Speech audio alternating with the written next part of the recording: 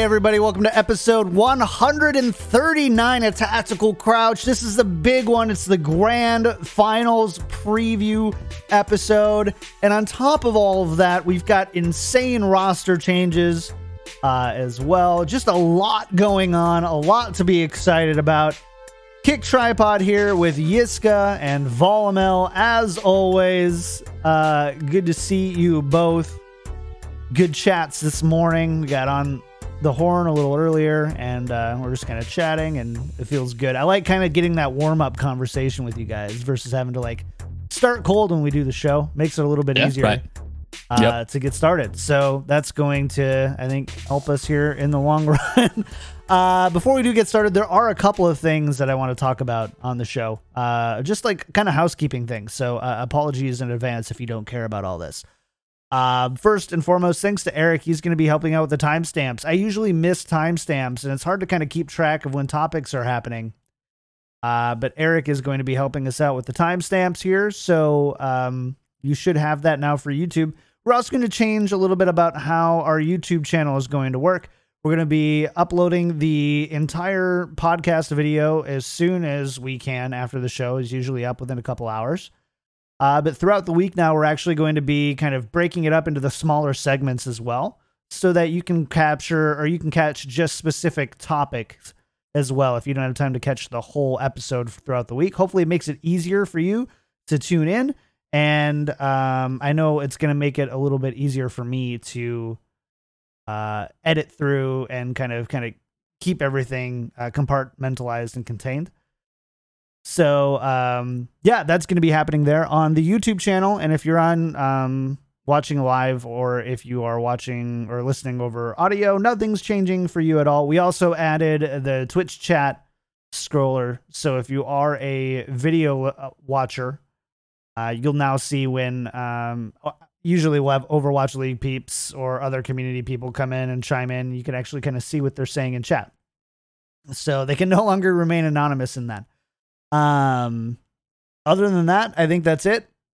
Nothing's changed. We're still here Mondays and Wednesdays most of the time. That might change a little bit in the off season, but there's always going to be a lot to talk about. This is going to be a long episode today because we're going to be discussing roster moves, Overwatch Leagues, commissioner change, end of season awards, and then of course the grand finals preview. So a lot to discuss today. So let's just, go ahead and jump right into the news. Big thanks to our patron producers, Refined Bean, Fredino Pin, Battlecrab, Coochie Kopi, Lolshin, Rex Zane, Audio Compass, Kasha67, Shara Nathan, Your Misery, Hunter Tane, Fabled Steven, Roger B, Owen, Chris R34444, Horbjorn, and I listen to this podcast whilst on the toilet and in the shower thinking of Yiska, and Peace Camper. Thank you so much for supporting the show. If you like the show, we are primarily supported by our patrons. Go to patreon.com/tacticalcrouch. We've got a great patron-only Discord channel. We've got a Patreon game nights. And, of course, if you really like the show and want to become a patron producer, we shout you out on every episode. So, big thank you to everybody who's a patron, and big special thank you to our patron producers. You can also leave a sub right here at twitch.tv/kicktripod. If you want to do that as well, you get free subs if you have Amazon Prime. So might as well, hey? Might as well. Did the Patreon name order change? Because I see Battle Crab. They were first, right? Then Pin second. So and then Lolchin. Here's what basically I had to reorder it, and every week people let me know how pissed they are because it was a masterpiece before, right? You could just say it. It just kind of you just rap-godded your way through it. It was really well written. Yeah. However, when, patron producers, for whatever reason, decide to change their pledge, or we add new patron producers, it gets kind of difficult to keep track of everybody. So this has it set up based on when they signed up to be a patron producer. So it's based on how long. So it's first. Whoever was first is there. I think before it was actually alphabetical. And then when I set it up, and then I added on the patrons at the end, the new ones, and it just kind of like became this ever thing, which is beautiful. But then eventually I realized like a quarter of the people who of names we were saying haven't been like patron producers in a few months. And that's like, free advertisement. You're welcome. It was free. I mean, like it's not like necessarily a bad thing. Like it's not anybody's fault, but it's just kind of like it became really difficult to keep track of. So, yeah, that's why it changed. That's why it doesn't have the rhythm it used to. Blame yourselves for the order that you signed up to be a patron producer. It's actually your fault. I think what needs to happen is like that the patron producers that have had to like change their pledge need to get a patron in order to get their initial position back. Therefore, recreating the Mona Lisa that we had initially. Sure. Joe's quiet on this one. Joe's staying out of this one. I don't know. It's like hard rhythm at this point, and like I feel like I'm having like it is palpitations. Yeah, it is tough. I bet this is a change. We'll get through it together. Right. We'll come out on the other side stronger, united, right, excited, and subsided. I don't know. Let's get started, shall we? Let's talk about the things. Kevin Hitton, Esports Observer, has reported that Pete Vlastelica is stepping down as the Overwatch League commissioner. He will be transitioning to focus on an entrepreneurial ventures role on behalf of Activision Blizzard after the grand finals. Joanna Ferries, the current commissioner of CDL, has been reported to be appointed to a new position of head of leagues and will oversee team and broadcast operations as well as being the league administrator. There's a lot of stuff here to kind of break down. Number one, do you think that we're going to now have one person doing the job of two commissioners? Like this to me feels very much like a report to kind of like SVP role, and then we'll have somebody who does most of what Pete was doing day to day, probably John Spector, being kind of our functional commissioner. And then Joanna being kind of like the commissioner, kind of thing, like the commissioner of commissioners, the kind of like let's keep the commissar. Things. How do we? For me, this sounds like they want to keep these leagues relatively tied in format and communication and PR and those types of things. So they have somebody there who's really just kind of about like, the consistency between the leagues. What is it? Congruity? No, that's not the word. But keeping the leagues kind of consistent there, and so they're adding one person there, but I don't think that this person is going to stay as involved in either league. I certainly hope not. I think that would be a bit worse than we had before, right? Like I think the COD scene is vastly different to the Overwatch scene, and the Overwatch scene is, we know it, barely understands itself. So I think you need two people for two individual jobs. I'm sure she's great. I'm sure I don't know much of her. I'm sure she's a great fit, hopefully. But yeah, I don't think it's best practice to have somebody try to figure out both scenes at once. It doesn't make much sense. So yeah, hopefully she's kind of heading the projects and delegates individual jobs to their respective kind of project managers. I don't know if that's even the correct jargon, but yeah, I'd like to see like individual commissioners.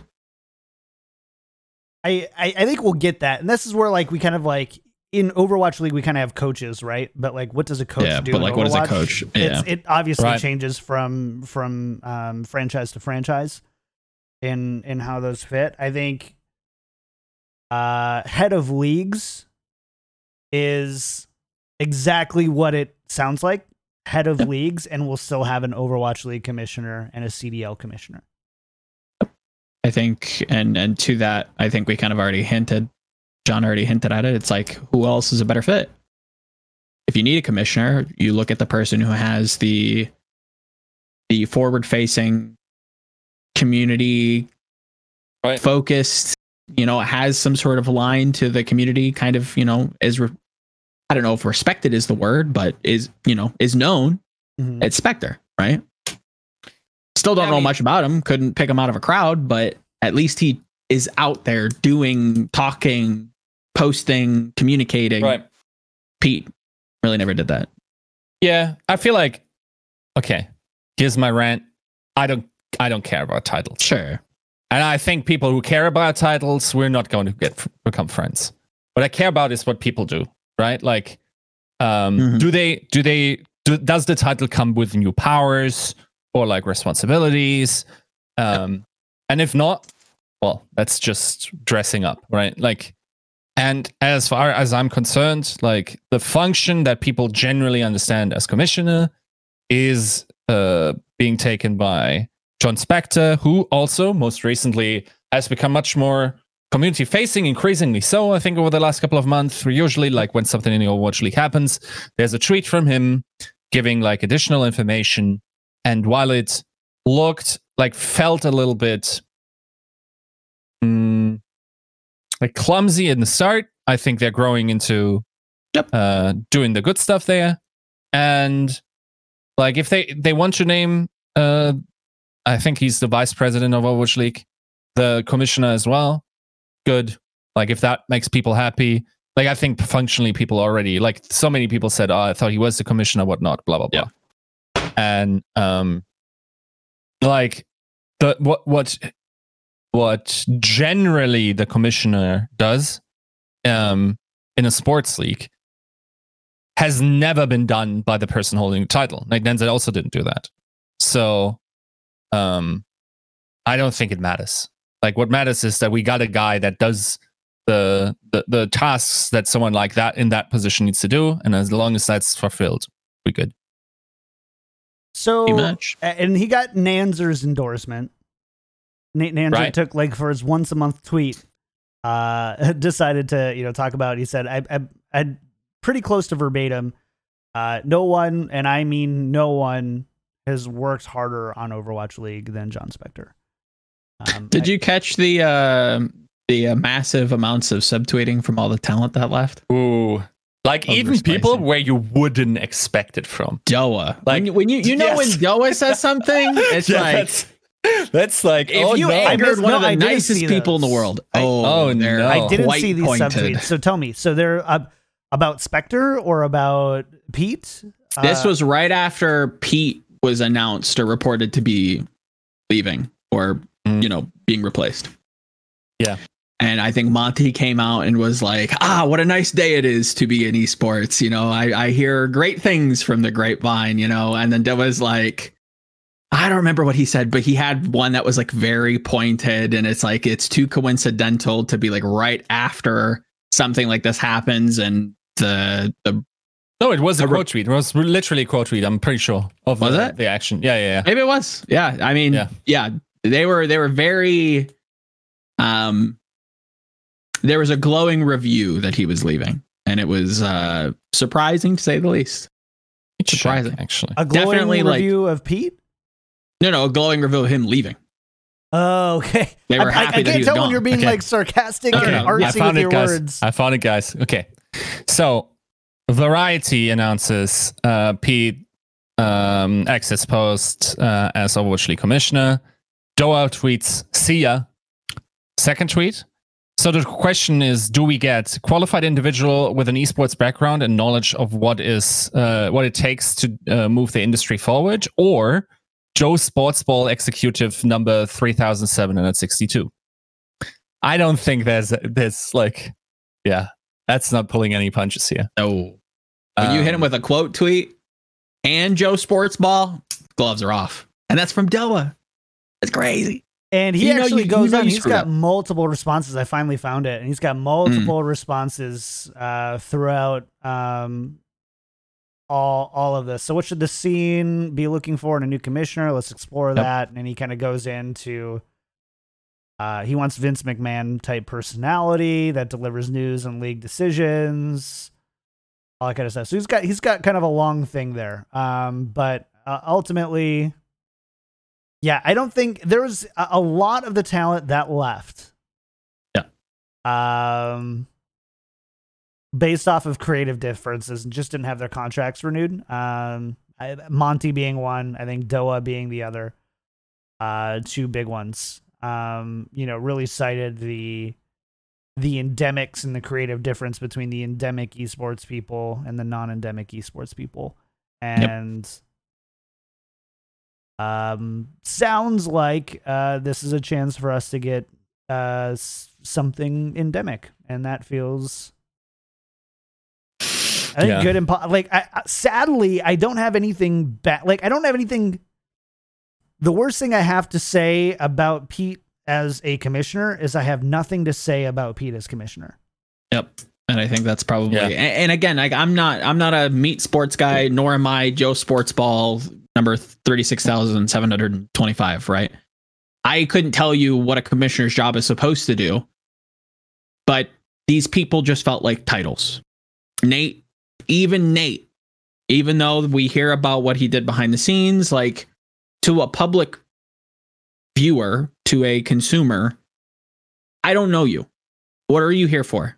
You say you're the commissioner, which is, holds power in the title, but like, what do you actually do? Nobody knows. Nobody really sees you. You come out once in a while, you bring out the trophy, you bring the checks, and I couldn't tell you what you do. Yeah. So having somebody to come out and be a little bit more, forward facing, speak to the community on topics and issues that they might have or want to address, feels like a good thing, and it feels like Spectre's the best fit for it. So why haven't we been doing that before?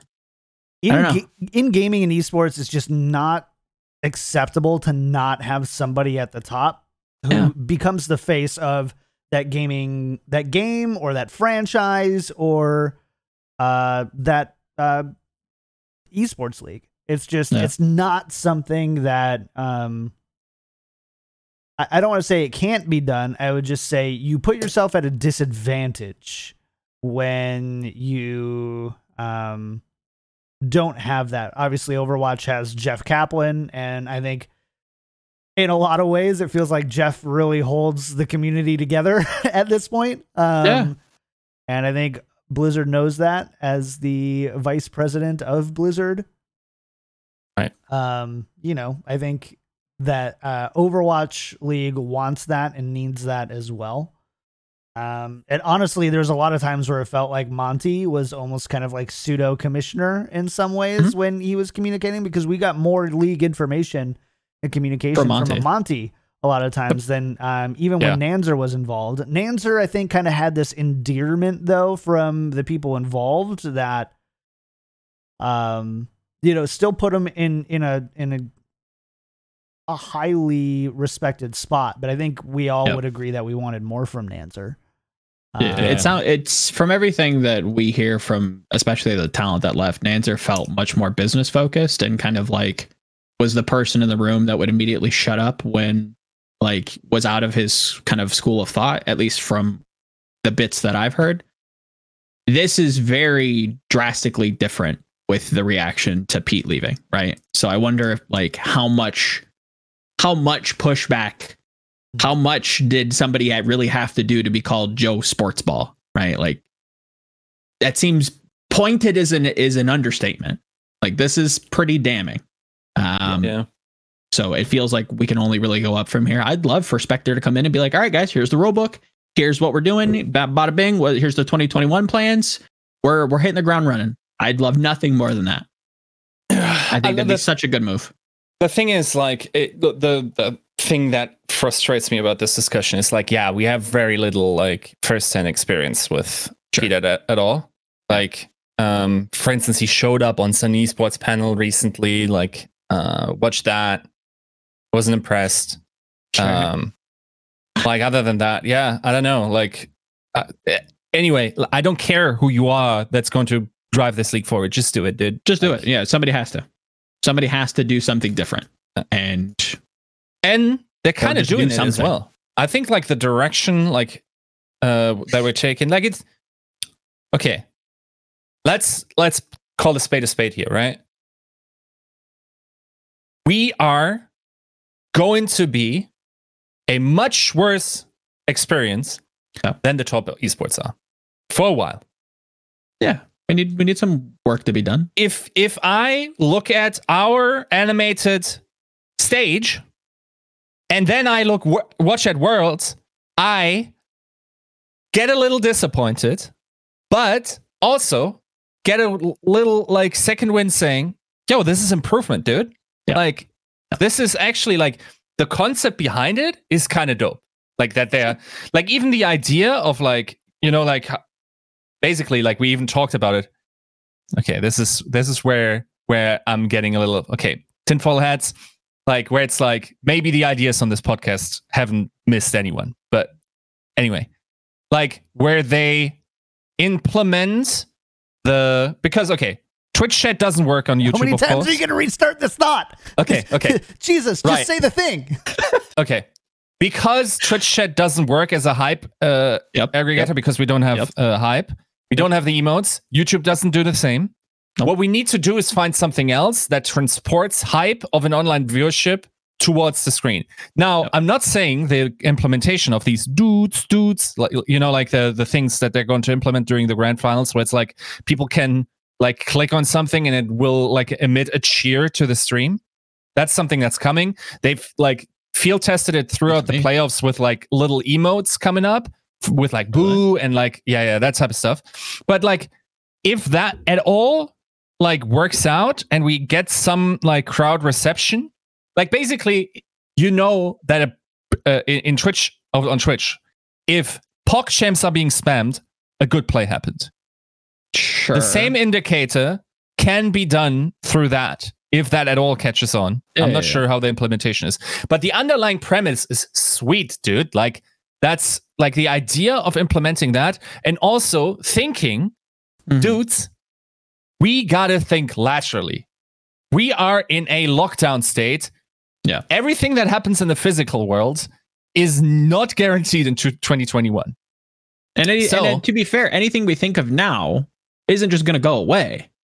Right? Like most of the viewership, I shouldn't speak with any kind of confidence on this, but like a good portion of like esports is all online.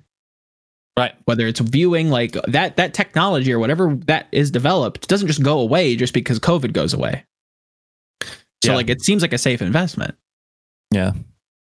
I mean, like I feel like this is like I'm really getting giddy like at these ideas like being sort of implemented and tried with like if it doesn't work, whatever, like next version or whatever. Yeah, or this like is the stuff that you should be trying with, not format of your game.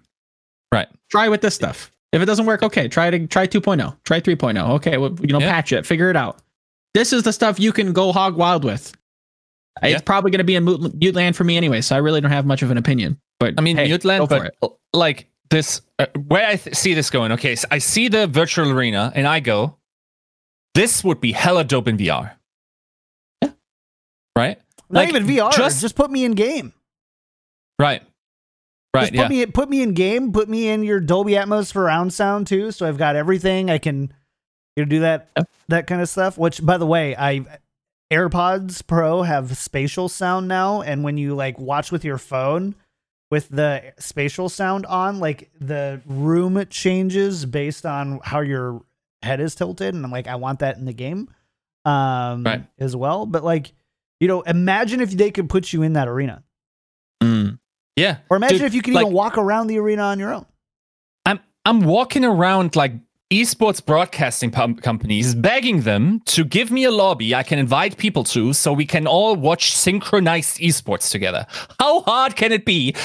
Do I have to do 2 times checks? For those that don't know, like the YouTube player, you can increase the play speed to 2 times, therefore syncing it up through all listeners of the channel if you do it at the same time. And then it starts buffering, and you need to basically after every map resync. Otherwise, you always have like someone like with dope internet somewhere in San Francisco just like going yes, and you're like, they're currently in spawn, dude. Like, what are you screaming at? Like, this is not fun. 45 right? seconds ahead of everybody. Give me something like that. Give me a virtual room to watch Overwatch in. That's already ahead of everyone else. That's why basically like this technology with like the co-streaming or companion streaming or whatever way you want to call it is so dope because like ingenuity from the community has contributed to us being able to watch a synced experience and sort of like experience it through that scope. Like do something like this, like I don't know, experiment, dude, expand the minds. Like this is the first metaversial approach I've seen from Blizzard at large in a long time, other than maybe the I don't know Warcraft movie coming or whatever. But like yeah, like that's what I want. Like this is it looks like ass, dude. Like the arena you think looks like ass? What is it? I don't know. It looks like I feel like that render like ass.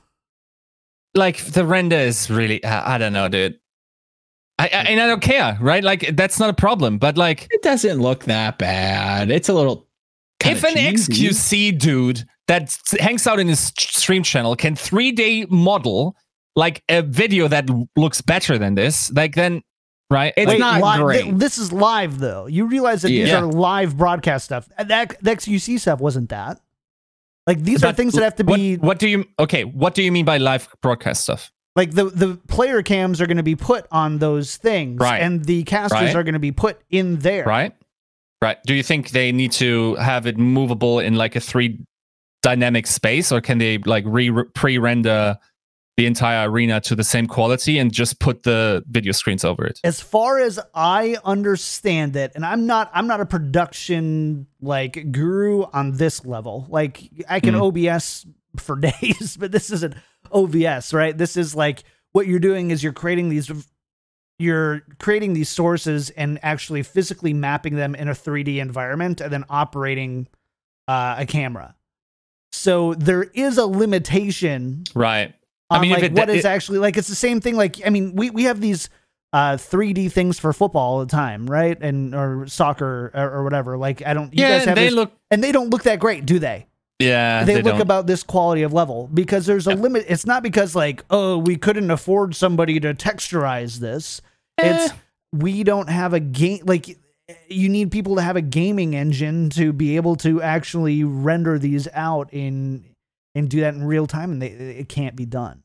Not the people, the actual like. Right. We aren't at a point where the technology can render out much higher quality than that in real time. As I understand it. It is the higher upside play in the long run. I just think like maybe for the short term, like something pre-rendered, like the ride stages are pre-rendered behind the curtain type of thing, much like the Overwatch League Season 1, Season 2 studio was, right? So like, do you need to really move like people in a 3D environment for I mean, you can try, you can build on the concept, of course. Like, once again, like it feels like I'm getting backhanded compliments. I dig this, but let's not like I feel like we can be fair and say like this is fine. It feels like the bare minimum to kind of make it a spectacle that like without looking comical. And I don't think it looks comical. That's the good thing. Fine. I wonder what this is actually going to look like on broadcast. The LCS did something very similar, and I was not thrilled. So I do like. I think the first thing that I want to say is number one, you both. I think this is great. I think they've done a great job with it. I don't love all the like. A lot of people are getting tripped up by the blues, which again, those are going to be replaced by players, and that's just like the background card for the players. Right. So like, relax a little bit.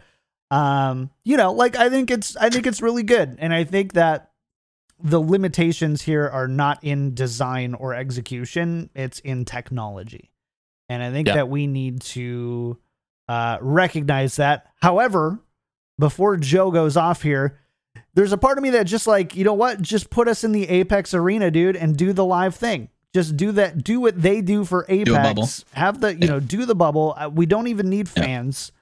I'd like fans in a safe way, or not, like whatever, and not safe, not a not safe way, but like I would ideally, I would love fans there. Bubble them too. I don't care. But the you know how much money you have to pay. Yeah, I don't care. Here's my $2,000 ticket. I want to be work from bubbled. home. Give me an internet connection. You can bubble me. Give me an internet connection and cook me food. I don't know. Like, this is, you've got to do something to make this a spectacle. You couldn't have done what you've been doing for the past 7 months. I don't know what else much more I could ask for. No, you know what? Yeah, like it's high criticism, like because as I led with the argument, like we see what is possible in esports at a magnitude to 20 times bigger than ours. Sure, and like coming from the conception of the Overwatch League, you would have liked to be there by year 3. I feel.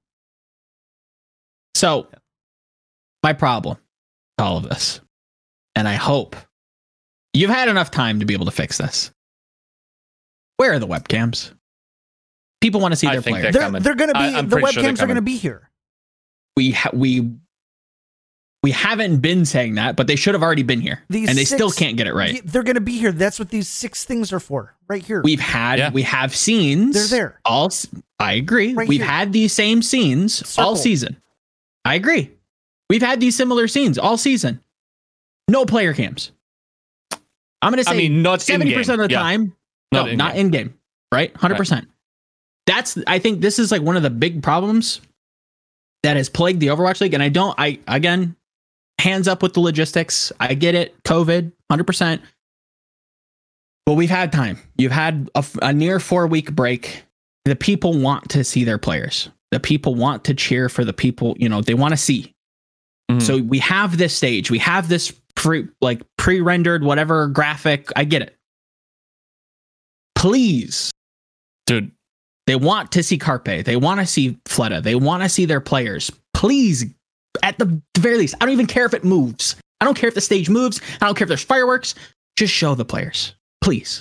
Oh, that would be so great. So what Joe is talking about is like Carpe says winnable in his microphone. And then as he makes it winnable, either you show the face of his opponents being crushed and just going, or you see Carpe show absolutely no emotion while he kills the dreams of his fellow opponents. Right? Like, just like the facial expression. Imagine, think that was also part of the Gnomes episode. Yeah. Just think of how much we got from that through the Apex experience. Like, if that's part of the broadcast, that's one of the biggest parts. I think that's even going above and beyond. I'm not even asking for that. I'm just asking for when we're going into a match, the people want to see their players. They use the stage that you've kind of designed and built. Make sure we have the players' cameras overlooking where they would be sitting. Show off the players. People are here for them. I hope. That's literally what they're not going to just have 12 blank blue squares there. No, but they'll have just a PNG of the players. I'm not sure if you're not aware, but the blank PNGs, especially in later parts of the season, were more like the minority, I feel. I feel the majority of players had active player cams where you could see them in between rounds. That's the bare minimum I'm asking for. As long as you can see the players per in between rounds. And again, I get what you're saying. It's all set up. All season it's all set up and they still haven't done it. So I'm not sure if you what I don't understand is either I don't know what you mean or you don't know that they're actually already doing that. No, they have it. Yes, I understand that they're doing that. Not everybody's doing it. Or they just turn them off halfway through. Right. We can't have this. They want to see you. At the very least, keep it on. There's limit as I understand it, there's limitations on when and how these players have or haven't been included. As I understand it, part of it was players can actually choose if they want to have their cams on or cams off. I understand why Yeah. you hate that. I suspect that that's not even a consideration for grand finals. Yeah. Let's just assume it's not Hopefully. for right now. Number one. Number two, technological limitations of doing all this stuff from home kind of changes Sure. a little bit with bandwidth and speed, because that webcam is actually taking up more of your bandwidth than all of your game and everything else and all your audio is. Right. So all that stuff is now presumably resolved with Overwatch League Grand Finals. Shut and close. We'll revisit it Hoping. afterwards, and then you can cry and grr all you want. It's not And I it's will not like give a you the- complaint. I'll give you I'm the just like, platform. why aren't we finding a solution for this? They did. Presumably they did. Hopefully. That's again, this is a hope. I'm not saying like you haven't done it. Why should I believe you're going to do it now? I'm hoping you've had enough time. I They understand the didn't design a logistics. virtual stage for cams before. Sure. I mean, again, I hope that we can get this solved. I think, and I've talked about this, if you kind of come into the live shows every once in a while, I start asking people like, hey, like, why are you watching? I haven't got a ton of positive feedback on this. So maybe if you so choose to leave a comment down below in the YouTube or the audio or the 5-star iTunes, whatever your preferred comment section of choice is. But how much have you lost this season not being able to see your favorite player like interact with the game or see some of the emotion from the players because it's just a PNG file? And we don't have that, I don't think they hear you. I don't think the Overwatch League hears you if that's something you care about. I think that's a great question, and I do want to talk about that at some point. It's too big. Let's celebrate a little bit the season going into grand finals going forward for the show. Sure. But I think, we're going to get into, I think this, and let's see if we end on the right note. Maybe we just end on the right note and Right. we go from there. A lot of stuff is changing. A lot of good things. A lot of good things. A lot of good things Yep. are changing. This podcast would be nothing if we aren't the ones who are constantly holding the league accountable for stuff. We tend to do that a lot.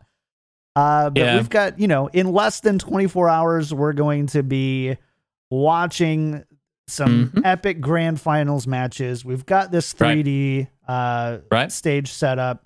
Sweet. I'm excited. We're going to talk about it Yep. more. We've got a new commissioner, one who has done great things in CDL, and then the other one who, has been kind of the face and worked very hard on Overwatch League for the better part of 4 years plus. Can we talk about some of these roster movements? Oh So, boy. sure. Shoot. Oh boy. Let's do. You wanna- Actually, before we do that, I want to talk about end of season awards. Right. Right. Sorry. Not sorry, Eric. This is why it's hard to do timestamps. My bad. End of season awards. We've got them. First of all, Rookie of the Year, won by Alarm. Sweet. Big win. We like that. We like that, chat. My dog liked that clapping, apparently. I don't have any much to add except for congrats on Alarm on what I feel Yep. like was a very Much strong deserved, case yeah. for, and I Much don't deserved. have any real disagreements or way to be like, but well, we could. Nope. Alarm. Oh, Makes that's coming. sense. I'm there. That's good. Do we want to discuss Alarm at all? Anything No. about Alarm is Oh, fine. I think, yeah. I know. No, Hey, I agree You hit with the nail that. on the head. There's not anything much you to guys say. want to Sick. add? Cool. Well, let's go to the next one then.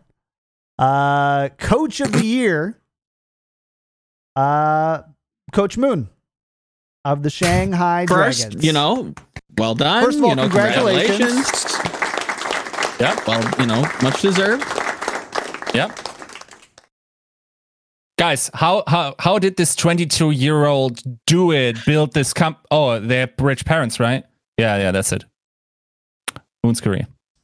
So, okay. Let it be said, coaches who work for organizations that have more money and are willing to invest more than others don't deserve to be Coach of the Year. That's what Yiska's trying to say. That's what Yiska is saying here.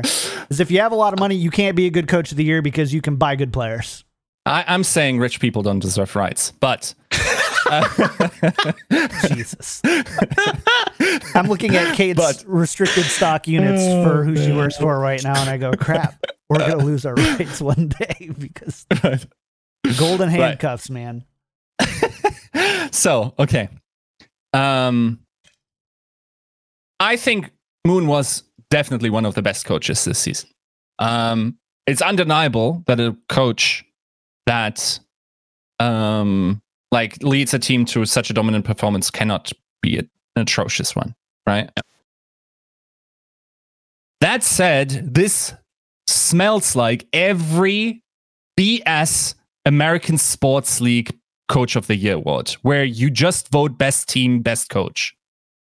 And I really wonder what the measurement stick are that people use. Okay, so let's think of what coaches should be doing. I quite like my my measurement stick of resources given to value created, right? Mm-hmm. If we look at resources given to value created, then it's either Cookie, Packing, or Rush that stand out as like the top performers. Okay? Even if you don't believe that is a good measurement, then if you go, who actually wins a lot with their team, you look at Krusty and you look at Moon, who have probably almost identical records in terms of like tournament titles this season. Yeah, okay, one of them didn't get first in this league, whatever, right? Like minor give that to Moon, whatever. The difference is that Moon didn't have to give up an Overwatch MVP midseason and didn't have to downsize his roster considerably. Nope. Lowering their expenses at the same time. And the dominance continues throughout the hardships. Now, I think that is quite a bit more impressive than what's happening there. Now, let's also look at what do you mean by coach of the year, right? Mm-hmm. I don't think we have really good insight into what each coach contributes, right? We're focusing a lot on the personality of Moon. Realistically, what we're all only able to judge is how good is Shanghai Dragons coaching staff. Yeah, I don't think most people are concerned about the personality of Moon so much as they like correlate good team to good coach, which isn't wrong, but I think there are better candidates to your point. There's also a good question in chat, which is, did Paris not have high resources given to their team? Yes, with the added caveat that they also had to absolutely keep a couple of the players around because they were on 2+1s. They couldn't have made the moves, the radical moves that everyone was making. And those players were most definitely not the top ranking players that remained on the Shanghai Dragons from season 2 to season 3. That's where, like, arguably Rush has coached them towards. And when I say Rush, once again, I mean the entire coaching staff, right? So, like, we also have to consider limitations. So optionalities in these respective parts. Like, to me, I think to a degree, like, the freedom that you have determines like the responsibility you can should be taking on, and the resources that you are given in a major way determines your competitive success. Yeah, I think so. The fact that Packing outperformed the Gladiators is crazy. Yeah. And like, maybe you'd say, okay, that's part Packing, part Gladiators underperforming, probably something true there. But like, sure. I don't know if people realize what the magnitude or what the multipliers are in terms of like what the resources for these teams. Like, one guy coaches 2 esports, regularly gets to sell off like top 10 level talent, has to rebuild, like takes basically no buyout personnel, raises them up to a level like that can mess with some of the top teams sometimes in some metas, which is crazy already. While we all thought they were going to be one of the worst teams this year going into it. Now, of course, we have to temper a little bit. KSP wasn't announced when we all voted, yada yada. Nobody of you got them over 15 swings, other than Custa anyway. So like that has to be weighed against something. And I feel like we're weighing this is recency bias printed all over it, where it's like, yeah, we kind of knew that, like, they just like were a good team and they just, dude, that like half of those team, nobody believed in these players anymore. Or like, okay, so KSP is a great talent. Why does nobody else have him then? That we're slinging money around like willy nilly. Like you got coaching is part of the scouting, the value. Of the coaching. Yeah, is part of the value that coaching staff creates. So I understand if you don't say packing. I understand, for instance, like if you want to say Rush, also because he got to win a tournament, or if you want to say Cookie because they finished higher and had like maybe a little bit more of a stable performance. I'm with you on that. I just think that is more impressive than like getting 12 of the best players, or getting like 10 players who are all top 5 in their positions to dominate a 7-man region that is very high level, but also like we don't know how high. To remotely defend Moon for a moment, if we were to put a price tag on this roster and put similar price tags on other teams in the league, at least he spends his money well. Yeah, but gives you results, right? It's like that's where I don't think. Man, this is nobody it's actually tilting me because you're discounting Moon because he did his job right and well, and just had more resources to do it. Like that's you can't take that away from him. This isn't who performed preseason power ranking coach of the year. Yeah. That's not what this is. This is the ultimately the coach of the year. He comes in I think he came in around I want to say September of 2019. Sure. Signs Fleta, Lip, Void, Stand, Lijigon, and Fearless. Right. Like if coaches don't get that's like three times the payroll of I know, I understand. Valiant right there, but okay. Yeah. But at this point, he's making the case for it. Yes. And he got you the results for it. Yep. He brought the talent, like he detracted the talent, that's fair. He attracted it. There has to be at some point where when we are really harsh on coaches for the failures, for underperforming, for not signing the right players, for not keeping the team together, for not, you have to then give that to the coach who did do those things. Moon did all those things. He didn't do these things wrong or wrong enough to disqualify him from this. I think that it is like, I think that you've got, arguments for Krusty. I think he had to face a lot of adversity in doing that. And I think especially if they walk away being the Overwatch League Season 1 champions, I think that, or Season 3 champions, I think that you walk away scratching your head a little bit about like, should that have been Krusty? Right now, Shanghai, I think, are the favorites. I think most people are in the camp of agreeing that, except for crazy Joe Schmo footballs. Just kidding. Joe Sports Ball over here. Hello. Yeah, except for crazy Joe over here. And I think that, I think everything you're saying, Yiska, is right and valuable, and we should make an award for a coach who embodies what you're talking about. But I don't think that that's what Coach of the Year is. I understand that that's your definition, and it's like I totally respect that. Like that's sort of like the second category. I then because the accolades to me that Krusty and Moon had feel very similar. That's where I am then confused that you don't give it to Krusty. Probably this is to me it feels like being being like the defending champion works against him here, where people are like, Yeah, I they're agree. fatigued. we don't want to give him another award. I agree. And Yep. I'm not saying that. Honestly, Moon probably isn't my choice. Mhm. I think Krusty probably is my choice. Has to be, I think. I think if you're to looking be at honest, I haven't given it a lot of thought because that's not it's who tough. I am. But like, talking about, these coaches like Kooky and Packing who performed really well and did a lot with what they were given, which was kind of middle of the table. You take kind of middle of the table resources and you elevate it to, a top 5, 6 team, 7, whatever you want to, whatever scale you want to use. Really amazing, really incredible. I don't know what that award is.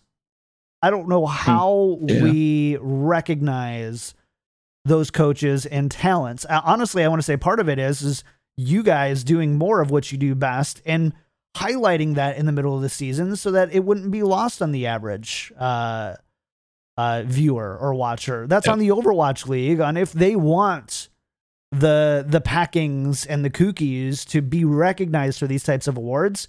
Honestly, if Packing got it, I'd be confused as an average viewer. Sure, yeah. That'd be confusing to me. Yep. Do you think can sympathize with the, that. And the that's on viewers the would be confused if the paywalls of every team were public? no.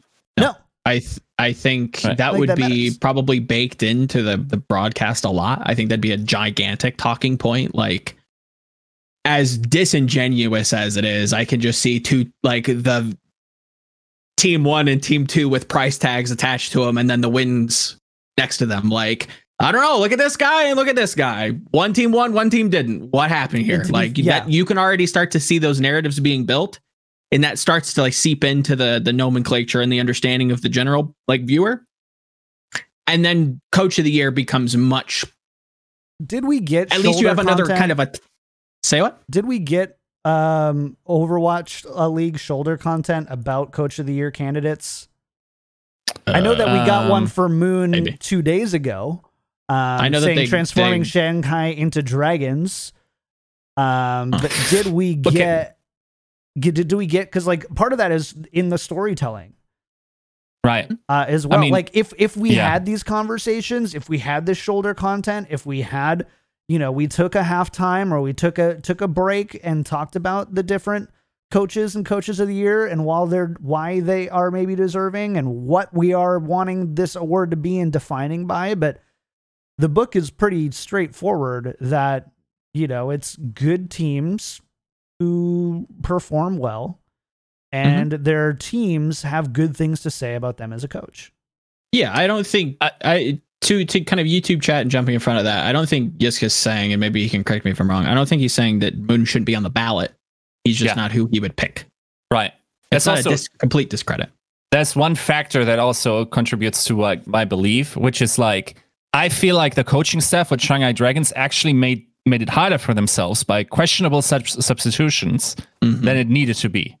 A lot of the series that they had to snatch from the jaws of defeat probably wouldn't have had to go there in the first place. I don't disagree there. It wasn't the most optical, but I think Valiant had a few of those weeks as well where you're like, what the are they doing? I think we did. I mean, we saw that, and we ultimately saw the justifications around it with stuff like, where's Rascal this year? Where's Sinatra? And all that kind of stuff. And again, there's justifications and reasons. In the same way, we should assume that there's justifications and reasons on the Shanghai side as well. We just know some of them. Very true. We know some of them. We don't know some of them. That's very true. Yeah. I don't think that there's any team that I can think of that's played perfectly to what, having listened specifically, I'll just talk to you, Yiska, on how you would have played them with the information that you had. I don't think that there's a single roster that came even close. I can think of times where, Mayhem has been, you've been there. Obviously we've had Outlaws on that. Gladiators, I don't know if we've actually talked about Gladiators specifically. Outside of the teams that had no other choice but to play the players what they play, when you have a deep roster and you have substitutions, I think every single one has had some pretty questionable externally as a fan choices on who they actually end up fielding. Yeah. And it's also like in the resources extend past like coaching salaries and player salaries, but also in the setups that the respective organizations can also provide, like, you know, like everything in the environment. Like it's not a coincidence that a lot of the high spending teams also having top performing rosters, right? Like it's not an as perfect model anymore as it once was, but it is pretty close with notable outliers, right? Mm-hmm. So, yeah, I don't know. Like, that's just... I get it. I also think that we saw Alarm get Rookie of the Year. You gave Flooded it to an getting NA. MVP. You gave it to NA. So you give this to... I hope that had nothing to do with it. Please, God. Oh my God. I bet you $1,000. Oh, I'm so tired. $1,000 Regions absolutely had to do with how they awarded this out. Dude, like these $1,000 participation medals, get away from me, dude. I don't disagree there. Oh yeah, there's like, but if you let's say you had Moon and Krusty, the MVP, let's say you had Moon and Krusty Mm-hmm. right here, and you're in the league office, and you have everything 50-50. You kind of get down to like the fourth tiebreaker here is like, well, which region has less awards? See, I'd be much more agreeable with like the voter fatigue of giving it to like the same coach. I don't think it had much to do with it. I'll tell you straight that up, could be two. if there was a coach of the year debate between Krusty and Moon, and one of us was to host it, that wouldn't go over well for Moon. No. Talking about Overwatch with Krusty. No. I can tell you that straight up. Moon is a charismatic character that has high levels of knowledge in Overwatch, probably, but is not like the strategic type that comes in. Yeah. Like Krusty is like, he's like the full package. No. He is the greatest Overwatch coach we will probably ever see. Yep. He's the greatest Overwatch League coach currently. Remember, Stage 3 of 2018, the Boston Uprising had a perfect stage with who is the head coach? Krusty. Yeah. Goes to Shock, After wins the title. One of the and that's the entire thing, dude. Like we're getting to a point. Today I wrote like a GOAT candidate a candidate article, and how many of these people have not been recognized in any way by these awards tilts me off the planet, bro. No like arguments. We're playing them so badly at this. No arguments. And once again, like shoulder content, recognition. There has to be more story building. There has to be more told about these players and these coaches and these things. And honestly, we should probably be doing more on, the show too, to be bringing those stories to light. That's the off season, and during the season, maybe we should be taking a little bit more time to like, you know what? Let's not recap the games for a week, and let's actually talk about Coach of the Year. Yeah. I'll also straight up tell you this stuff where it's like, oh yeah, we can only have like 2 candidates per team for like, nah, dude. Nah. We don't share impressions for bad performances. This is not something we want to incentivize. You want an MVP vote on the ballot. You want a Roll Star. You buy the big players, my dudes. That's how it goes. And if Shock has literally their bench on the MVP ballot, you better be spending. That's how you incentivize it. This American commie sports culture also tilts me off the planet. Like, to be fair, I personally think that's not an NA thing. That's a gaming thing. That's an inclusion thing. I think that's a feel good thing. That's almost like a Blizzard thing. Yeah. Like when can you find ways to be, or at least appear to be, more inclusive and inoffensive? If you believe that if you choose, because at the end of the day, right, if you have 10 candidates, there are only really, in most pools, only 3 real considerations. So does it really matter who the other 7 go to, especially if they're not doing shoulder content anyway? They're not highlighting those stories. Do you really get a different end result? As a justification, I don't personally believe that. I believe you should best tell the story in the case, and like it's disingenuous to fans to understand who the real great best players and organizations are. I'm not trying to say that at all. But that's a gaming thing. That's a Blizzard thing. Don't you dare try to put that on my country, because right now there's a lot of stuff you can. That ain't it. That ain't it. That's fair. That's fair. That's fair. I love how my character can basically be summarized as anarcho-capitalist on the field and social democrat in the sheets. Like, just like, I don't know, like get that stuff out of my sports. Like, sports is a simulation of war. Let's get at it. Like, Choji is straight up freaking out right now with the heat and passion that we've got going on here. Hey, where's this? Actual horses in the household. True. He's struggling with the kitty. Yeah? Yeah.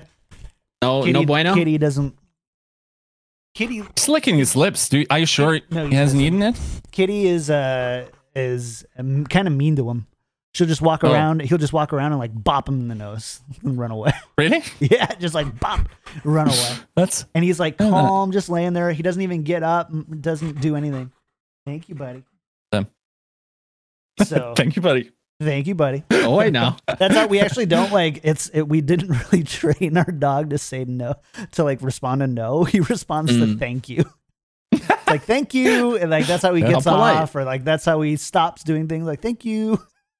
So might not be the best, training, but it works really well for us.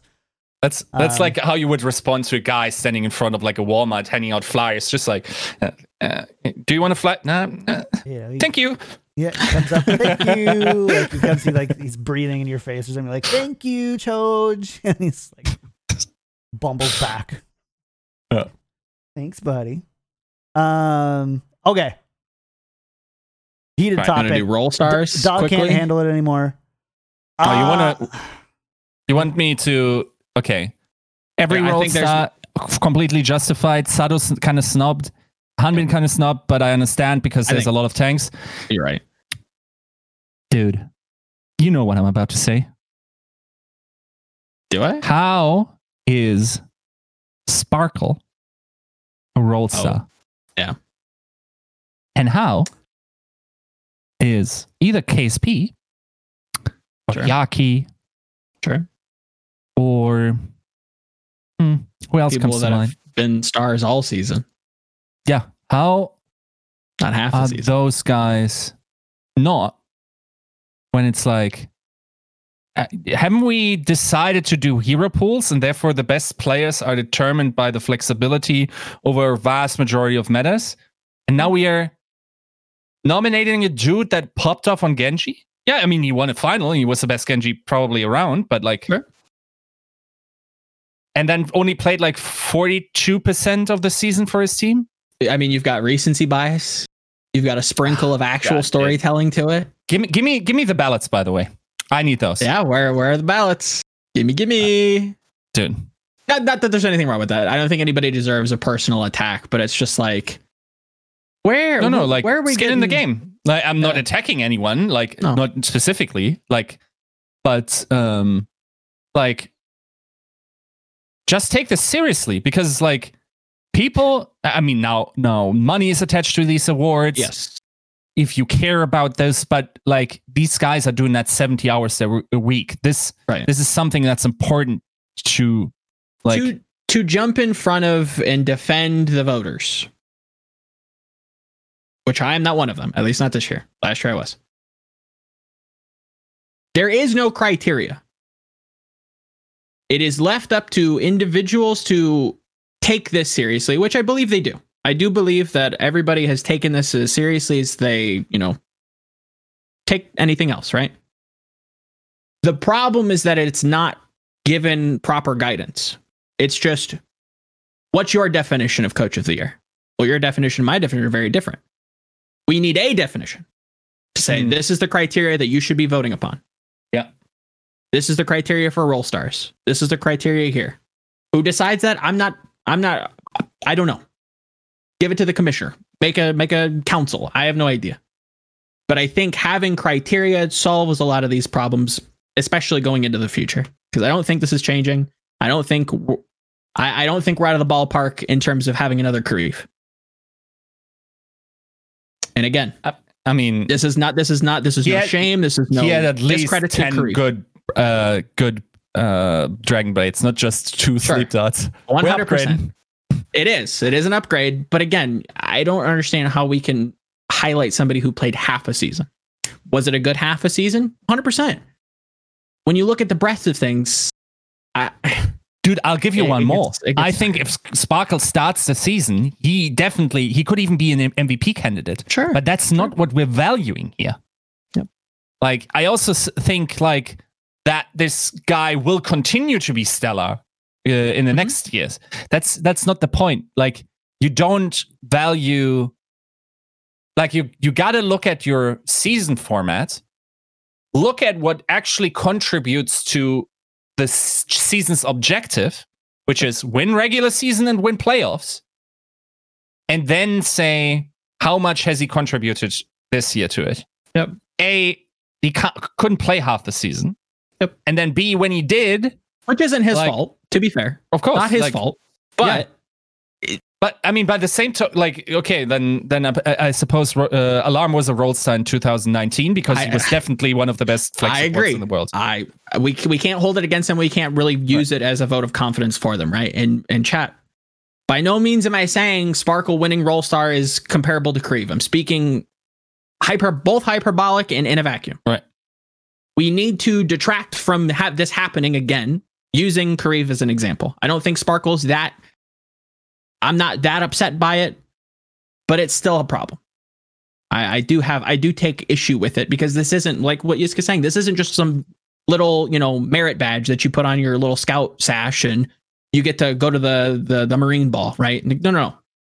This is like affecting livelihoods. It is. Like, people didn't realize what being a role star means in contract negotiations. Yep. And it's only going to increase moving forward.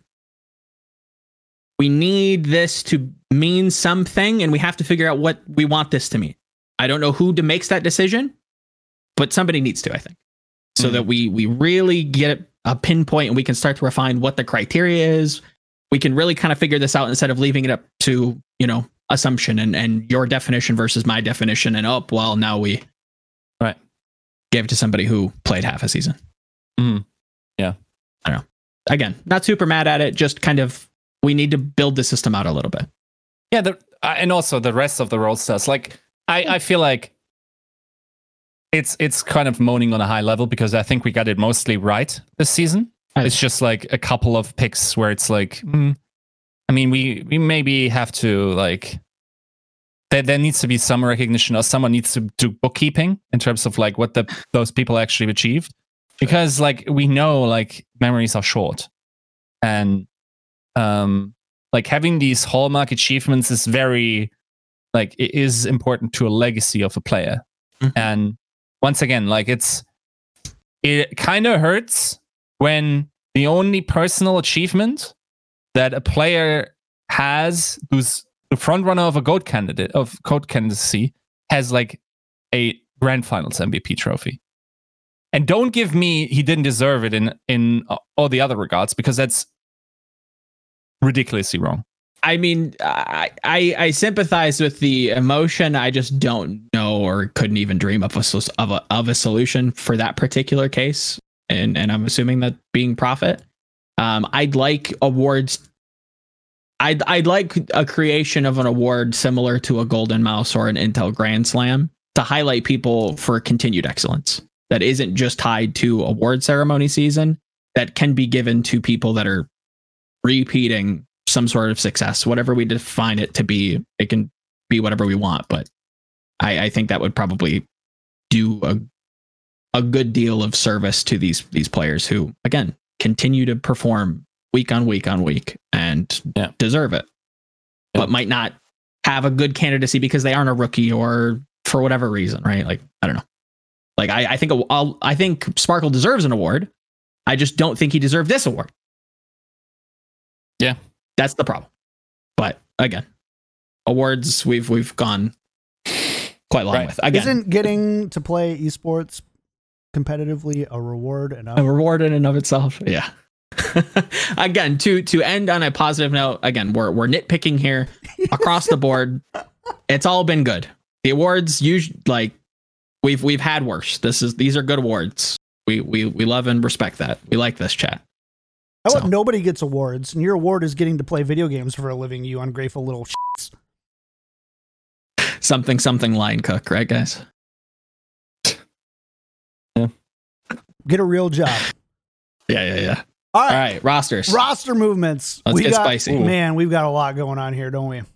Yep. Man.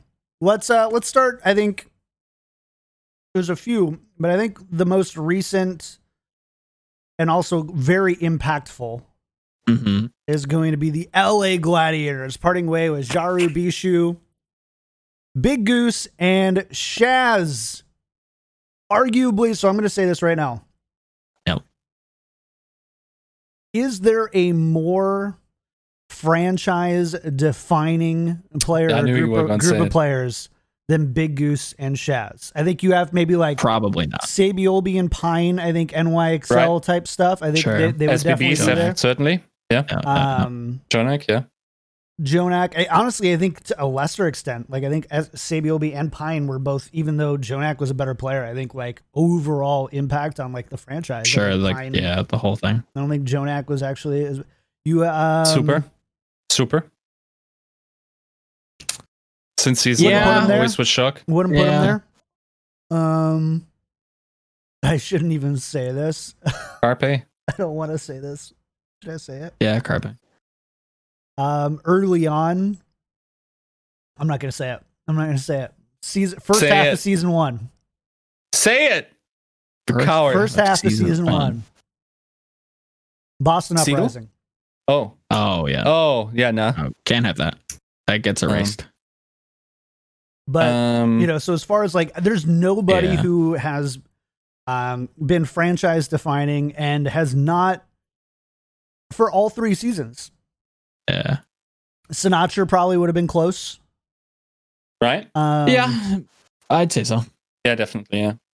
Never mind. Don't say it. Chat gets it. Big Goose and Shaz definitely were in discussion for being like the best Western like support line. Definitely kind of the face of the Gladiators franchise. And that's what like kind of has me concerned is, okay, I don't know who else you're going to get. I get that these were 2 probably like weak members this season. Not because of their own like shortcomings, because the league has just gotten that competitive. They've kind of been a little dated. It's an important move. It's a big move to what John's saying. Like these are 2 very recognizable fan favorite faces that are now gone. On top of that, Bishu, God bless him, didn't play at all, still is kind of a fan favorite.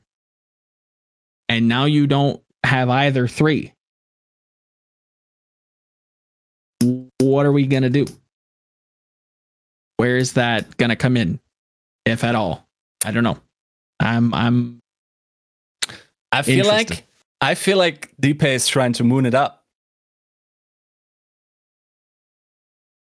I'm going to play if you catch my drift. I do. I just I actually don't know what you're saying. Just like amass the best players money can buy and go into the next season. Yeah. Because they paid top dollar, right? That was an issue. And I will also say, okay, let's quantify this a little bit. I think Shaz and Big Goose, like most definitely season 1, season 2 were a solid backline. And in season 3, you can talk about them maybe being an issue, but I don't think they're leaving the Gladiators below an Overwatch League level. Sure, yeah. Right? Like we're not going to upgrade past the point where these guys wouldn't have found a slot in Overwatch League, I think. Depending on if they want to get a pay cut, a heavy one. I think there'd be limitations that would keep them out, but I think there are worlds where they don't have a spot. Who? Shaz and Big Goose. Big Goose retired. Sure. Right. Not that he can't come back. What we're saying is like, I don't feel they were necessarily only forced out by their skill level out of Overwatch, Big Goose specifically, by like, right? Like I'm definitely like, I think it's fair to say that the backline was the one like staple, also because they didn't have any alternatives this season. Right. That if you want to go pound for pound wasn't something that held them back, right? But because just like in comparison, like OG, Space, Birdring, Kevster, those like even Murrah, like these are names that just like are clearly better players in their respective roles than Shaz and Biggoose were. So, but still, like they had a cool vibe with them. It's weird. Like somehow we feel very endearing towards that backline. Okay, Biggoose did actually a bunch of like content. I think like we had the Los Angeles Biggie stuff. We had the Korean content. Shaz like been pretty quiet. Doesn't do anything. Yeah. Like he's just a very private person, himself. Right? But I still feel like there's some connection between the fan base and the backline there. I think so. I want to do a video about how Shaz and Biggoose became the franchise faces of the LA Gladiators on a team that should have had franchise faces differently. Yep. Right. Yep. Should have and still should have different. Like the only way that happens is some like key marketing steps. And I don't know if it was intentional or not. I don't know if they were assigned to 2+1s and so they had them for 3 and so that they could kind of create this, or it just happened to like sometimes in marketing it's just like you find these things as you go along. You kind of put them in your backpack or your toolkit, and then you just kind of keep pulling out that tool over and over, and eventually it just kind of creates this like snowball of it's kind of on its own now. I want to do a video on it. I just like not confident to do a solo Overwatch League video. But yeah, it's quite the enigma. It's really interesting, and I think that franchises need to kind of look at what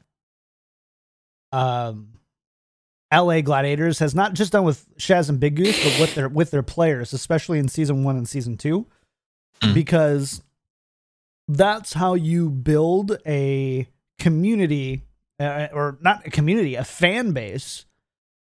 When you can't necessarily, when the game isn't doing that for you, if that makes sense. So, anyways, yeah, but I think like. If we're extrapolating from Gladiators like transfer market moves, I think they're going to get some heavy hitters in. They should. Yeah, should. I don't think that you can go from losing a fine support line and kind of the face of your franchise to something worse. I think that's going to be incredibly detrimental. So. Doesn't surprise me. I'm not shocked that Jaru's gone. Not really all that shocked that Bishu's gone, even though I kind of like would like him to be a little bit more, or maybe kept around for content. I don't know if that's something that he's even interested in, but I mean, he said he's interested in going into coaching or management. And like people don't know, or I guess he tweeted it, but like Bishu has been around and an esports professional for damn near a decade, right? Like he's been at it for a while. So that's a fine esports career to look back to. Also, he's 26 now, eh? Yeah, like the ability to stick around says something to me about the intangibles of him. That we already kind of know about. Yeah, that we know about, like, and that can also be applied in these other positions. So. Yeah, I hope he's got a future ahead of him for sure. If he wants to hang it up for good, he wants to hang up the mouse and keyboard, go for it. I think he has room elsewhere. I'm just surprised that Gladiators hasn't snatched him up. Maybe they pull Gladiators though. Maybe they let him go to rehire him. Who knows? He is a franchise player. You could build a franchise around like a face player. I'm not necessarily saying on the field or whatever, but as far as personality, like this is kind of the stuff that you kind of look for. And Bishu definitely. And a lot of people look at Bishu, I think, really endearingly. especially those more familiar with the scene. So what about Jaru? That was kind of a shorter one, right? They signed Jaru at the beginning of this season. That was always kind of questionable in my opinion. That was very like, again, kind of brought out there on, in scrims. He's just wasn't brought on to play the projectile, right? Yeah, and then didn't. And then no, it's really hit scan somehow. Yeah, it was hit scan, and then what else did they do? I'm looking at the Wikipedia and I see Sideshow's name here under four former players. Yeah, I mean I don't know. It's like you got Kevster now. I don't know. Not shocked that Jars left. Wasn't super bullish on him coming into the season. No. So no, we'll see if he lands on his feet. I remember Deepe talked pretty highly of Jaru though. He that's the player that he like leaked on the show. Not like straight up leaked, but he teased on the show. So Guangzhou, should we talk about Guangzhou? I'd love to. Guangzhou charge release their Korean coaches, right? Mm-hmm. Jin, Taidala, and Sungwoo. I'm concerned. Tell me why. Very concerned. So, without looking, what's your take on the legacy that this coaching staff has left behind? Is it a good one or a bad one? They've played 2 seasons, performed pretty well. I think solid. Why would you get rid of them? Gladiators of the Gladiators of the East? Sure. What? Why? This to me either signals a shift in goal.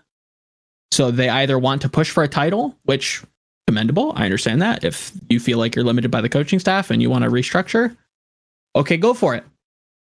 Can understand that. Or you're downsizing.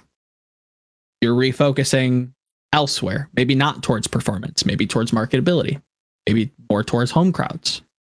Obviously, Chinese team has some Chinese players. Maybe they go full Chinese. I don't know. I don't think the narrative of the charge will continue as it has the last 2 years in 2021. I think this is going to be Charge 2.0 coming into 2021 with this change. Like, I am concerned now in a kind of gray way. To be fair, it's not just the organization's decision to let go of a coaching core. Sure. Coaches may not want to come back. Very possible. Very possible. They've been doing this for 2 years. They've built a top 5 team 2 years in a row. There's some teams who are rebuilding, who might be looking for a new coaching core. Sure. I don't want to put it all on, they're downsizing. I don't think they're shifting away from like at least the kind of mixed roster that they have now. I don't think they're like shifting away to like they're definitely not shifting away completely from Korean. They're not dropping Krongshu, Shara, Rio, and Happy. They're not doing that, right? They're not doing that. I would imagine they would not. I really don't know. I think this is either like a push for a title or they're downsizing. I don't think that they're going to continue. That's the kind of message I'm trying to paint. Like, I don't think the Charge will continue to be just a good team. They're either going to shoot up and be a great team, or they're going to, bite the bullet a little bit, downsize, restructure, try out for 2022. And I'm not saying that they won't lose some of those players, those Korean players. I just don't think that like they build around Eileen, Crystal, and Nero, and they drop their Korean players. That's what's weird to me. The Crystal signing really makes me wonder why. He's not a bad player. At least he wasn't in the past. It's been a minute. But why Crystal? That's what's weird to me. They've always been a team that wants to do the international thing, which is commendable. I have my opinions on like big mix rosters like that. I think they are kind of limited to a degree unless you like really try to invest in them. over like across of multiple seasons. I don't know what to feel about Charge. That's the kind of message. I really like. This is a weird one. I've grown to really appreciate this coaching staff, this coaching regime in a way. I think they've done a lot and they don't get a lot of credit for it. 2 repeat successful seasons with, I won't comment on any kind of resources because I really don't know, but I think they have merit to their names. It's just bizarre to see them leave. Very interested to see what Charge looks like next season because I think we're going to see a big shift. I agree. I think that's about right. Yeah. Washington Justice part way with Wiz, who's a coach for them, formerly of XL2.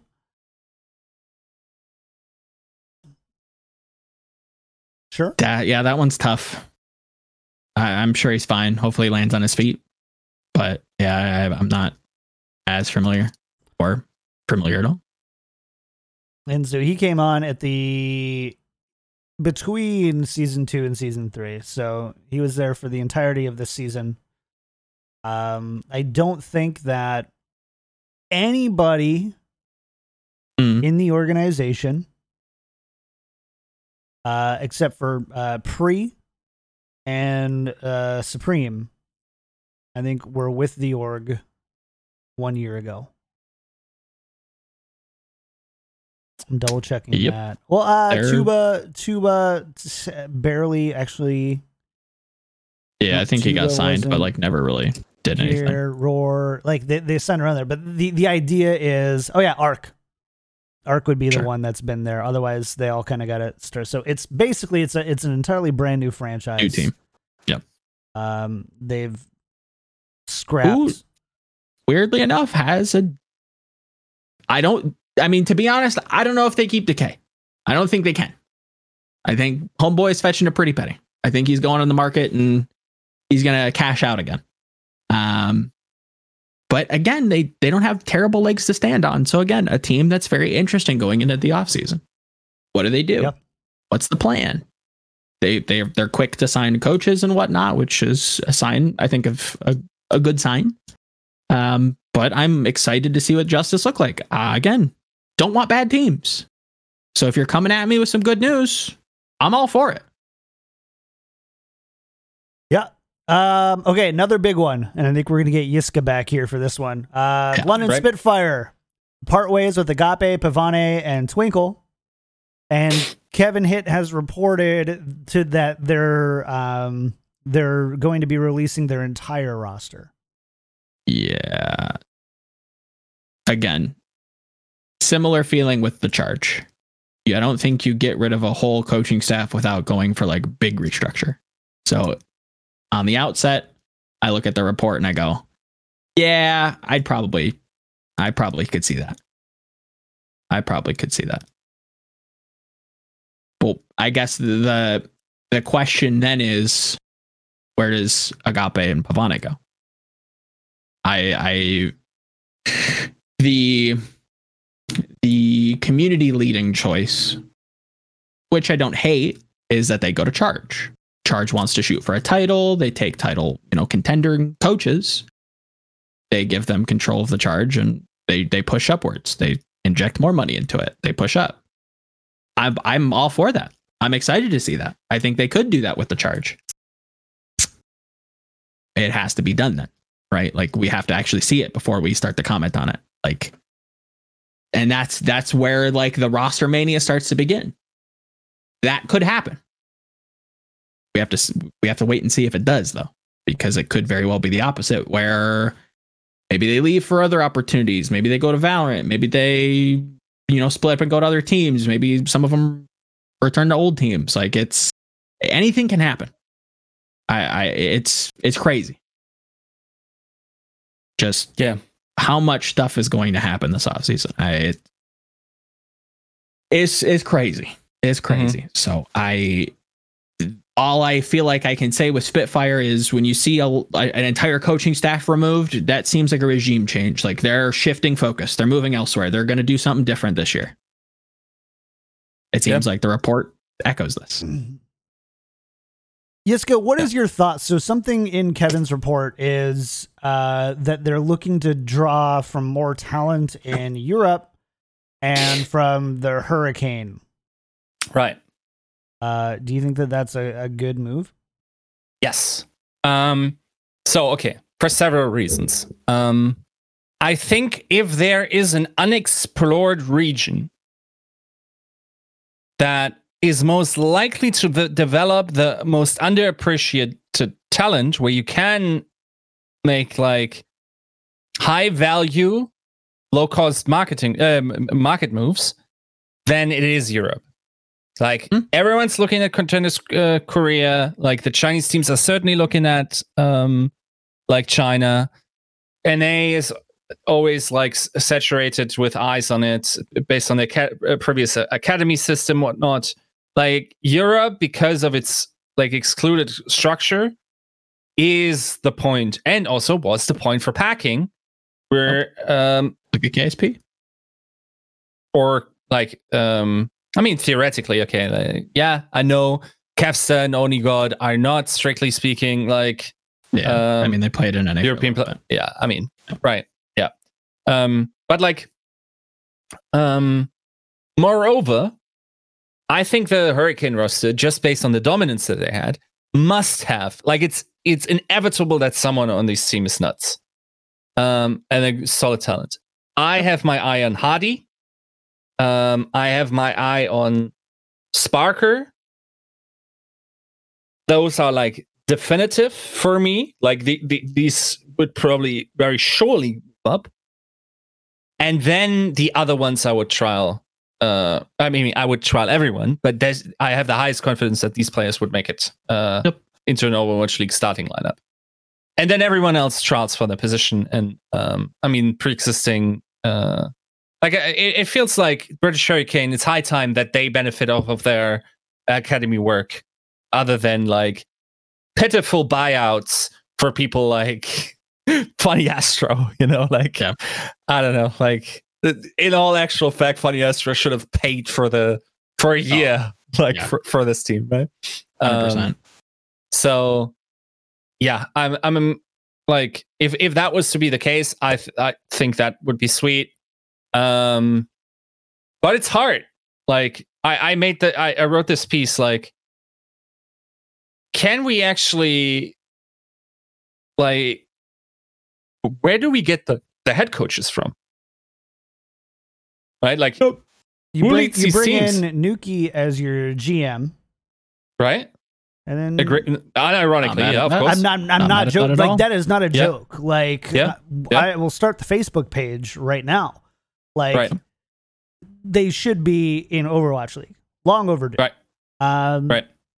But also, they understand EU talent. I think at a level that's just unsurpassed. Right. Yeah. Sorry, I interrupted you to plug Nuki. Like that. Great. That makes sense. And then, I mean, then you just got to scout. Like everyone else running open trials now. Everyone's looking for a good bang for their buck. That's what you do basically. And then, yeah, I think like I don't know if you. I don't know what in my ideal. Okay, here's how I. If this is a rebuild, I don't sell everyone. I keep Glista. I keep Bernard 100%. I might be keeping Sanguinar. I like me some Sanguinar. And I promote the aforementioned players. And I break the bank for a code for. Okay, this is something like pattern recognition. Like what about Jabroni Magroni? What? Do you keep Jabroni Macaroni? Oh, nah. Jabroni Macaroni. Wait, no.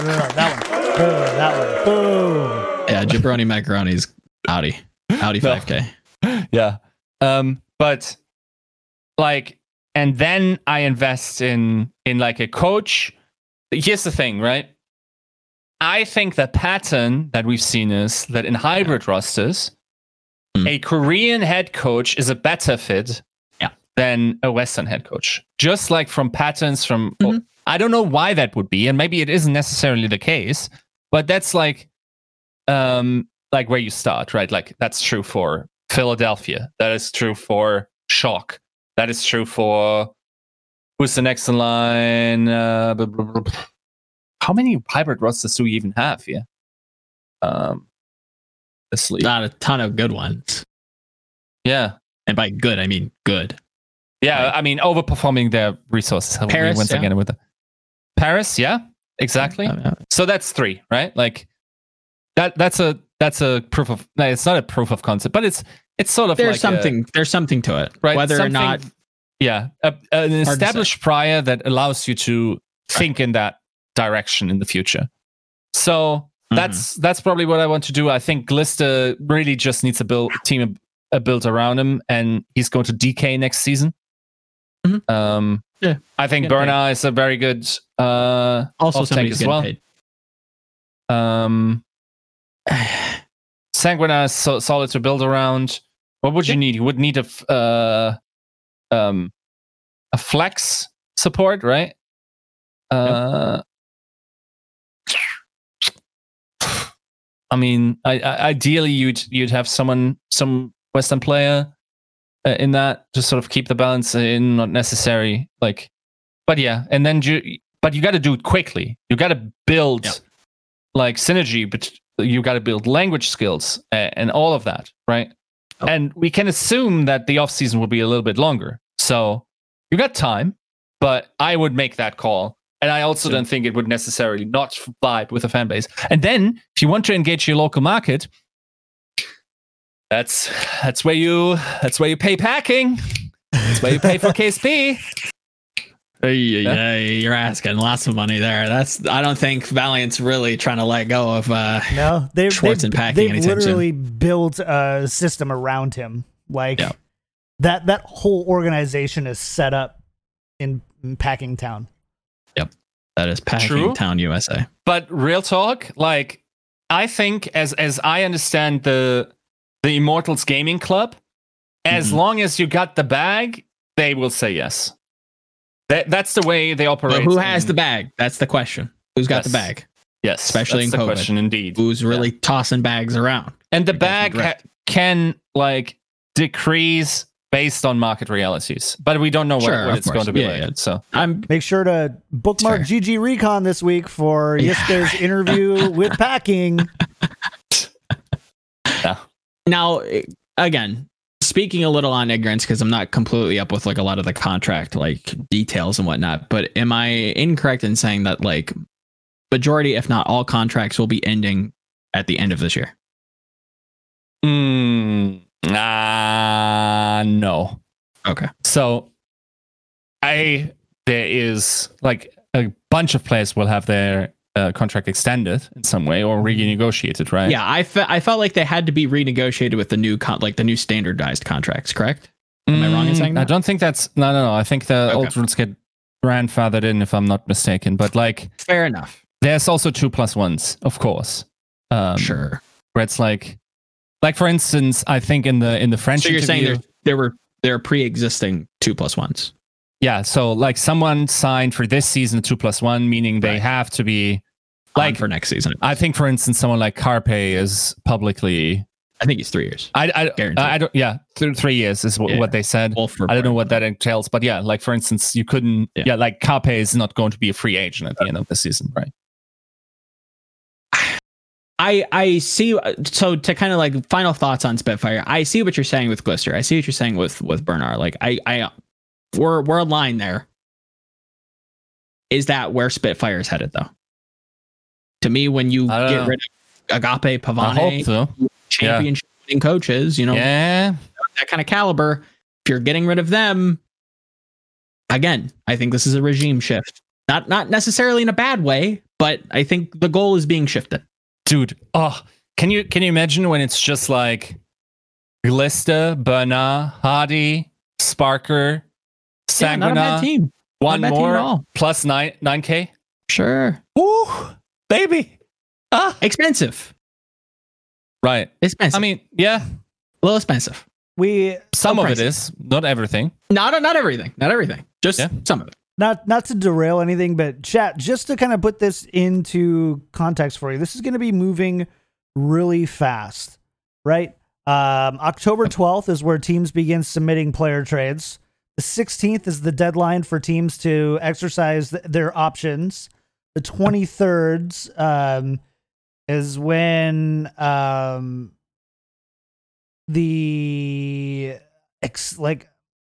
forget this one. I forget what the 23rd is. But the 24th, teams can start signing free agents. So we've got like 2 weeks of just like a hodgepodge of who's getting re-signed, who's not, who's getting extended. And then on the 24th, we start being able to sign everybody. And then it gets kind of, 23rd is 2020 contract options. Thank you, Eric. Gotcha. So a lot going on very quickly. There's going to be a lot of long episodes, I feel like, in the next, next like month and a half. They're going to be long ones. Right. Expect coaching. Expect coaching departures. Expect retirements. I don't think anybody's going to be announcing any rosters anytime soon. But the beauty in coaches, as we know, we follow the coaches. Who have they coached before? They're very likely to pick those players up. Oh, here we go. Mother Goose Theory, baby.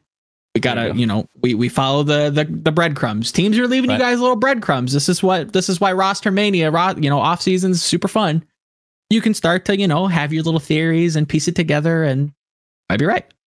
So keep your eyes out on the coaches departures, and retirements. Those are the 3 roster moves to be expecting in the next couple weeks. Twitter follows are not the best source. Stop. They're on to you. Last but not least, Boston Uprising. Laurie has been named as the head coach, formerly with WGS Phoenix, and Mineral has been is moving into a managerial role.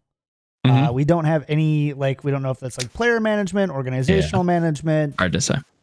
Community management. I actually don't know. I think he's an educated journalist, so it could be theoretically. Could be PR.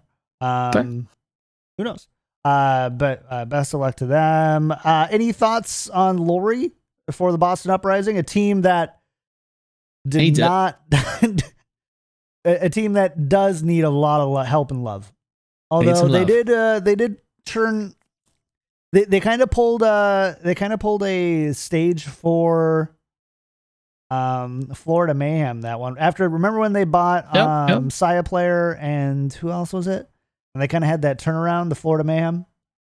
They kind of had that when they brought on Punk, and they had a little turn. I was excited for a second for Boston, being a little underdoggy, and then they went back down. We gotta stop that. Didn't last. We gotta stop that. So again, they have some decent pieces. Whether or not they can keep those pieces, I have no idea. I'm pleasantly surprised with Jerry's performance this season, even statistically. Good player, decent player on a pretty piss poor team. Yunbong, I think you've heard me rant about 50 times throughout the season talking about how this kid's insane. Deserves to get the bag.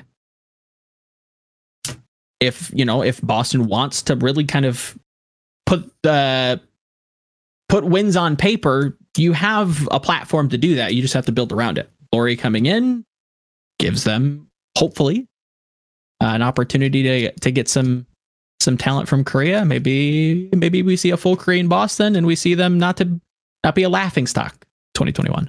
Fingers crossed. Again, I'm tired of pooping on you. I want good teams. I want fun matches. I want good matches. Your matches aren't good nor fun. So hopefully Laurie can bring me some joy. Santa Claus Laurie, please. Bring me some gifts.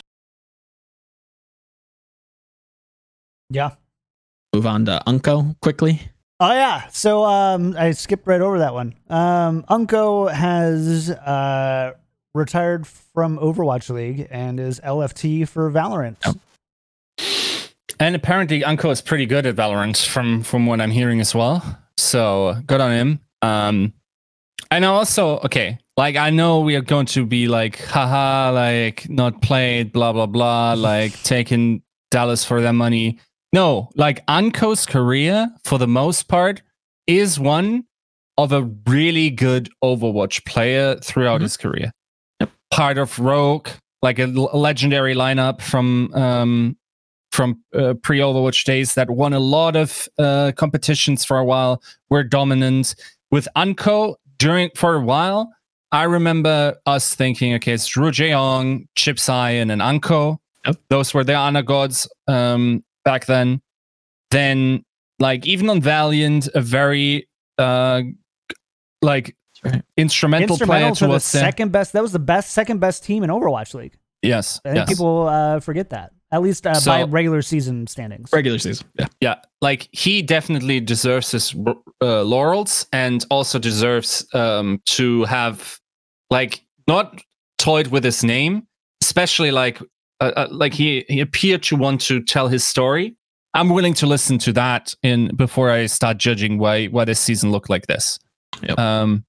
So yeah, like, it's sad to see, like, someone like as talented as UNCO leaving, but I'm also happy to enjoy him playing Valorant, because once again, from all I'm hearing, he is actually a pretty solid Valorant player. Yeah. Yep. And it's not like there isn't just 3 French players that need a new team. Just tap UNCO on the shoulder, make him your fourth. I didn't even think about that. You know, Hip's looking for a team. You know, old buddy Hip. Yeah. Fearoff looking for a new team. You know, obviously the Overwatch podcast don't want to, but he's. I don't think he's going to be. I can't believe I didn't put that together. Yeah, of course. Fallen from grace too far. I think he's going to land quite comfortably on his feet and give EU a nice new team to cheer for. So, what if Rogue got into Valorant with that roster? Just full circle. Well, I wouldn't hate it. Poetic. Would not hate it. Poetry in motion, chat. Mm-hmm. All right. We have to go on to the last topic for the day. Yes. We do need to talk about grand finals. The grand finals. Here it is. Grand final. Here's take a look at the bracket here.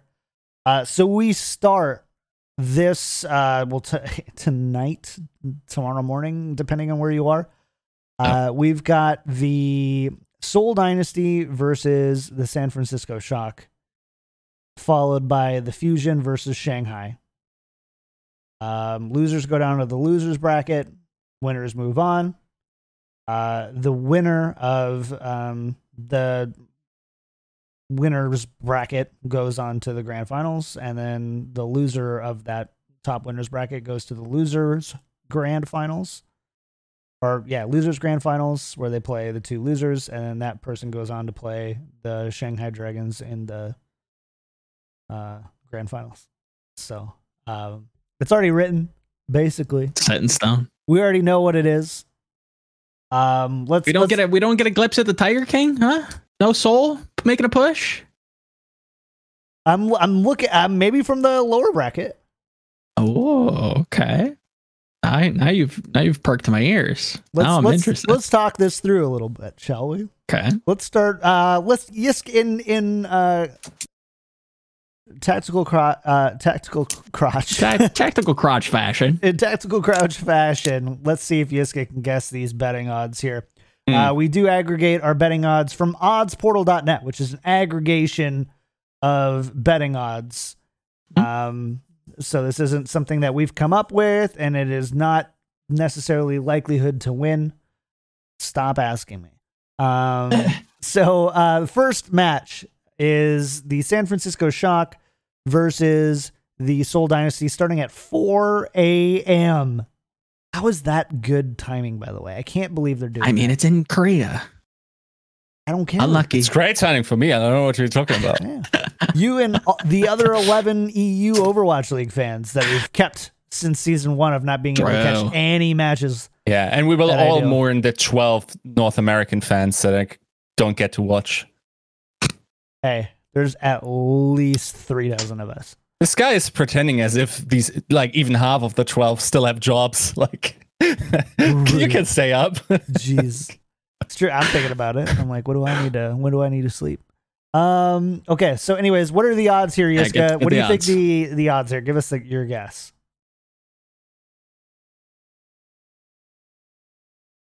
68. I want to say 69% shock, but like then everyone's like nice.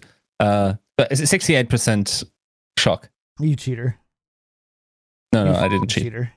I swear I didn't cheat. There's no way. He cheated. I don't really trust. Is it the other way around? Are you trolling? I don't trust you. No, I think you just hit it on the head. You nailed it. It's 68% shock. I swear I didn't look. You, like I have the other integrity.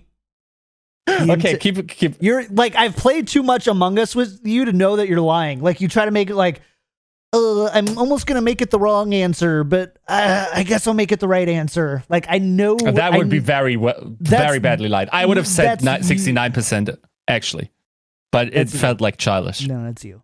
That's you in a nutshell. I will say, like, if I wanted to lie, I would have a better lie than this. No, you wouldn't. Again, I played Among Us with you. No, you wouldn't. Your lies suck. Dude, I had to lie at least already 10 times this podcast in order to not reveal what is actually going to happen. Like, I don't know if... During the quiet parts, is that it? No, the quiet parts are more like, oh, someone has called me a terrible journalist on the internet again. That's a Tuesday. That's actually Wednesday. God damn it. That's how you know you're a good one. Right. Okay, so yeah. Tell me, what are your odds? Where are you lying on this one? Is there any way Soul comes out on top here for you? Yeah, I think it's super wild, the percentages that could be happening. Because I think the 4-week period in which the North American teams didn't have optimal practice conditions, paired with a playoff profit and or London core, as well as a Fitz that looked pretty good, or like finally hit his potential, I feel like it is closer than what is being portrayed here. But I'm not sure if I can go under 60-40 shock. It's tough, right? Yeah. It's really just tough to not say shock, I think, at this point. Yeah. I don't really have a whole lot. Like, I don't have anything insightful to say about this except, yep, they're going to be in Korea. That might kind of suck. They can kind of take a game or two to get warm, and they are, haven't played a real match with stakes in 4 weeks. Mm-hmm. So that's always kind of like a wild card, I guess. But besides that, like, I still don't know. I think we'll know a lot though about how, if we're gonna have a shock final or not, based on what kind of performance they show right away. Joe just came back from like the bathroom, just going like, "Hey, girl, I got a hot take." Hey, what is it? Is it that hot? I just think Shock's gonna win. How much? What do you mean? How much? Like odds wise? Percent, yeah. The chance that they win? Yeah.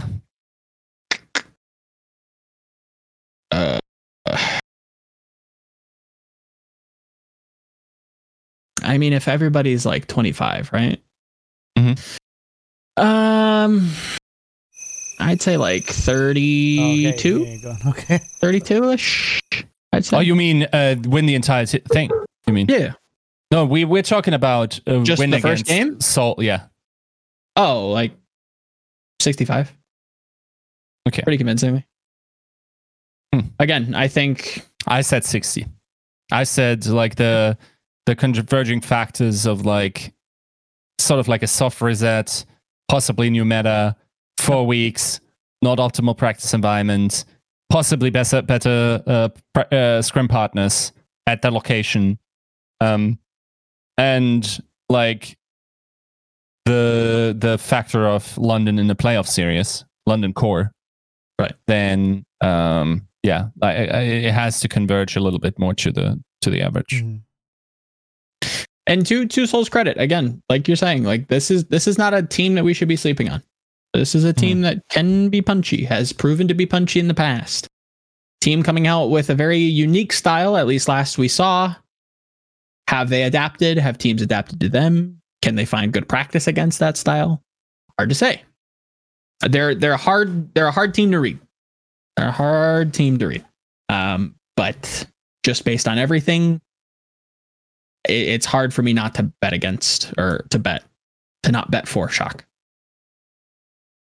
What about the second match, Yiska? Odds, Shanghai Dragons versus Philadelphia Fusion.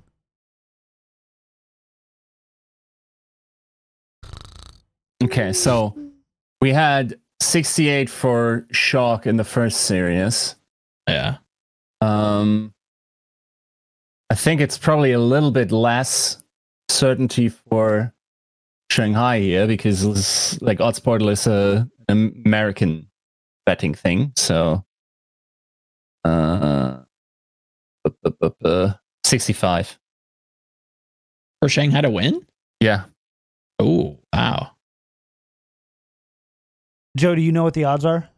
No. What do you think the odds are? Maybe like 55 Shanghai?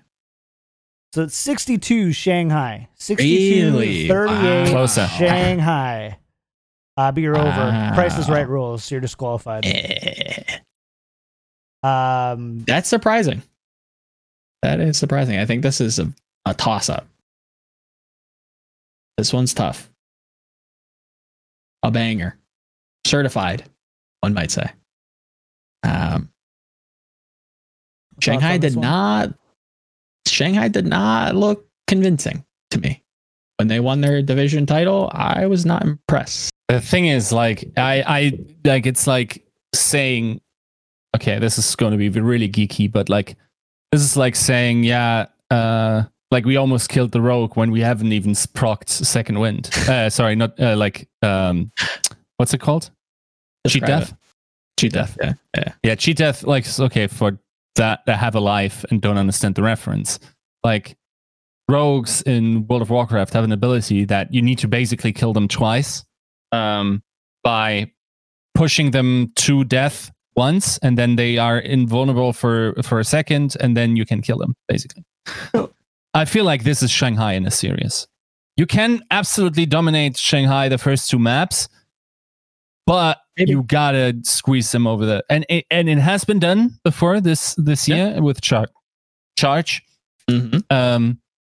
But like generally their ability to come back from like a huge disadvantage is nuts. And until you do that, like Shanghai, like I don't really care that much, also for the aforementioned reasons of just like the coaching staff either trying something out or borderline trolling. Like I don't think, and to be honest, I don't have any recollection how that worked in the Asia finals, but in terms of substitutions, but like, I don't think that's necessarily going to be a heavy thing there. So we'll see. Again, we also could be measuring based off of an outdated meta, right? Like maybe they come in, they're playing something completely different. Maybe Soul's punchiness with their... Well, I don't think you can take away their punchiness, but maybe their hog style's gone. It's really kind of up in the air. I don't think it's all going to completely go away, but I wouldn't be surprised to see like a new pick come in that we hadn't seen, 4 weeks previous. Is there a team that might not be able to play that pick? If there was, it'd probably be Seoul. I don't see a team like Shanghai missing any beats when it comes to like the demands of a metagame. They have literally one of the most talent stacked rosters in the league. I think it should be fine. I just am shocked that this match is not closer. Mm-hmm. I really liked Philly closing out the second seed against the Justice. Very convincing. Showed a very measured approach. Granted, with that much tape, you'd kind of assume that they would. Yeah, I'm a little concerned with Shanghai. Not a lot. I'm nitpicking. I have to admit that, but wasn't super convinced with their play to close it out. They obviously did, but not the cleanest. You know what's really interesting to me? What's that? All of these teams have 10 or more players. Yep. 11, I think, all of them. Like, I think Shock are the only one without 11, and if you count for, like, the sudden departure of... Attack Sinatra. Like... I mean, they also got people in because he went 2, 4, 6, 8, and he tried, yeah. Bigger rosters. Yeah. It's tough to go lean, especially with hero pools, huh? Yes. Yep. was already a season that I think lean rosters were going to get punished, and we still got, I think teams still got punished for building lean. So we'll have to see what 2021 looks like on that regard. But yeah. So who do we have winning these games? Like, who do we think wins San Francisco Seoul? Did we kind of go over like our picks? Who are we putting our money on? I'm going Shanghai. Sorry, if San Francisco. Yeah, I'm Sorry, going what do we say? shock Shanghai for sure. Okay. Shock So Shanghai, starting and from then the top. Yeah. Shanghai wins. Okay. So they are in the winner bracket finals. Yeah. No, champion.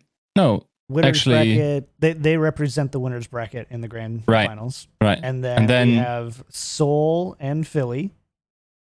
Yeah, Seoul and Philly. Philly wins. I don't know. Don't think. I don't know. Okay, so That this is would weird. be my.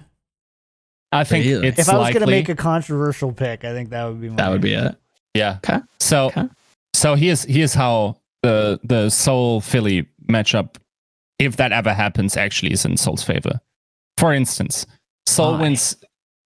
wins first match against Shock, then loses against Shanghai, then meets Philly somewhere in the bracket, then Seoul is favored against Philly. Also, bear in mind that Fusion play at 6 a.m. and then I believe they play the next game. I have to double check these. Actually, let me double check these time. I believe it goes. Actually, maybe Eric can verify. Eric, how did the matches go on day 2? The 2, 4, and 6 a.m. matches? Who plays where? But the big thing is Philly also may have to go. They're going to have a quick Double. turnaround no matter what, but they're going to have to go from playing Shanghai to Losers round 1 starts at 5 Eastern. Winners final starts at 7 Eastern. And then losers final So is immediately after at So it's 9. losers, winners, losers final. Yeah. Losers round 1, winners final, losers final. So they Grand go finals from next day. 6 a.m. to playing again at 2 a.m. So assuming that they wrap Sure. up at 8:30 a.m. Yeah. They're playing in A few hours against a new team. against a new team. Yeah, which is not Not ideal. not ideal. Not ideal. Nope. But that's what we signed up for. I don't know. It's unfortunate. I don't mind that. Like, this is just how it's got to be. Like, it's Yeah. not amazing, but like, let's not I can't really like blame be anybody. absolute competitive integrity zealots and like say this is unworkable. Like, the one thing that I'm a little bit concerned about is like, I'm not sure if he was memeing, but like Poco's post quarantine practice setup also didn't look that cash, to be honest. Like, I don't know. I hope they actually have better practice environments than this point. But like, should I send it to you real quick? Like, this got to be meme, right? Let's see the meme.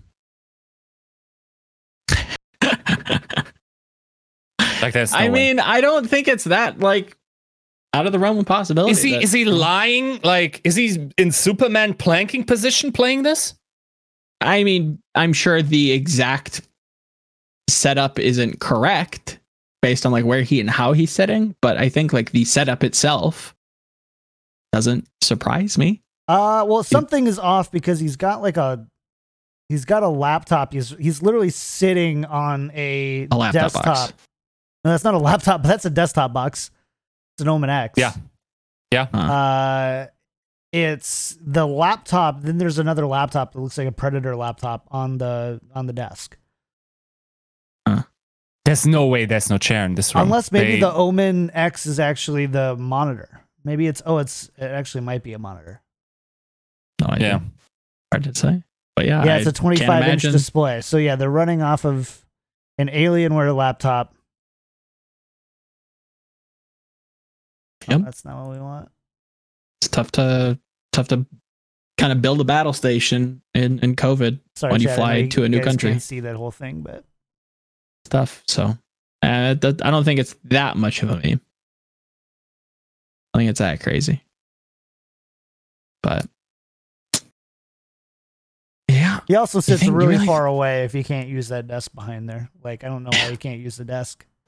That's right there. Anyways, I'm still kind of, I don't, Philly Soul, maybe we're selling Soul short still. I don't know. It's tough for me to kind of expunge the entire regular season. But maybe you have to. Maybe the meta is that different. Maybe Soul's that good in this meta. Definitely could be. It'd be kind of a sad exit. A sad finish to the season. The team that gets so close every time, has all these good players, is built for success, and then goes out, losers round 1 to Soul. That does not feel good. That does not feel good at all. but You're kind of selling me. I don't think it'll happen, but I'm slowly bumping up that percentage. there's It's getting closer. there's a lot of the intangibles there, right? Okay, so let's keep moving through. Nope. So losers. So was that the losers between Philly and Seoul? So Yeah, we go just kinda talking about so that. losers winner final. We have Shock versus Seoul In losers final. in losers final. Wait, sorry. Shanghai versus Shock. Joe, do Shock Yes. beat Shanghai? I think so. I would say so. I don't really see Shock seeing that much difficulty with this. I don't think we're in for a particularly good final. No matter, unless Seoul really comes out, does the double upset, which would be insane, and really can challenge Shock with some weird stuff that they've got planned. It's tough for me to look at the team that refined the best in 2019, has the best coaching staff, has arguably the best starting roster, has the depth that they have. I can't bet against that. That's a recipe for success. I really don't see them faltering now of all times. I don't think Shanghai. I think Shanghai's a good team. Don't get me wrong. I think the one thing that stands out is that final performance in Asia. To close it out was not as clean as I wanted. Shock, on the other hand, was. Shock, on the other hand, is a proven successful team when it comes to refining metas over X amount of time. They need some time. They've been given time. They've been given ample time to figure this stuff out. I trust that this team's going to come in the best possible look, some of the best talented, most talented players, some of the best coaching staff. It's tough for me not to put a severe and strong vote of confidence in San Francisco becoming the repeat champions without much competition. Without much competition, really. Yeah, I've kind of got the final. If final's gonna be best of 7, yeah. Mhm. Yeah, I've got it like best of 7's what first to 5, right? Am I doing the math right? So Best of 7 is first to First to 4 or 5? 4. First to 4. I've got it like 4-2. Like I think Shanghai is good enough for maps, but I don't think it's gonna be close. Just saying, like I need to be somewhere on Saturday, and if you can make it like quick, would suck. Like I appreciate it either way. So yeah, I don't see Shock. I know that I'm in the minority there. I hear everybody with the Shanghai and I don't but like. I I just don't have the guts to say that. To the same thing with the Shock is like, for any of the falters that Shanghai has had, like I don't think that. I feel just as unreasonable expecting them to not perform Yeah, I think well. it's Like it's all nitpicks. it's just it's kind of like, am I feeling saucy or not? Basically, it's kind of what it comes down to. I want it to be close. There's nothing more that I hope for this weekend than a 4-3 grand final with either team taking it. I really don't care. If we had a 4-3, I think that would save the entire season. Either way, you have the New Bloods and the Shanghai Dragons coming in, almost sweeping nearly all the awards, almost sweeping their entire division all season long. Or you have the Shock, 2-time Overwatch League champions, possibly a 2-time MVP, a new candidate for the GOAT, a non-coach pillar of the year 2020. Sure. Again, cementing Krusty's legacy. Like, you can't take that away from him at that point. Like, either way, we're getting a banger. Hopefully.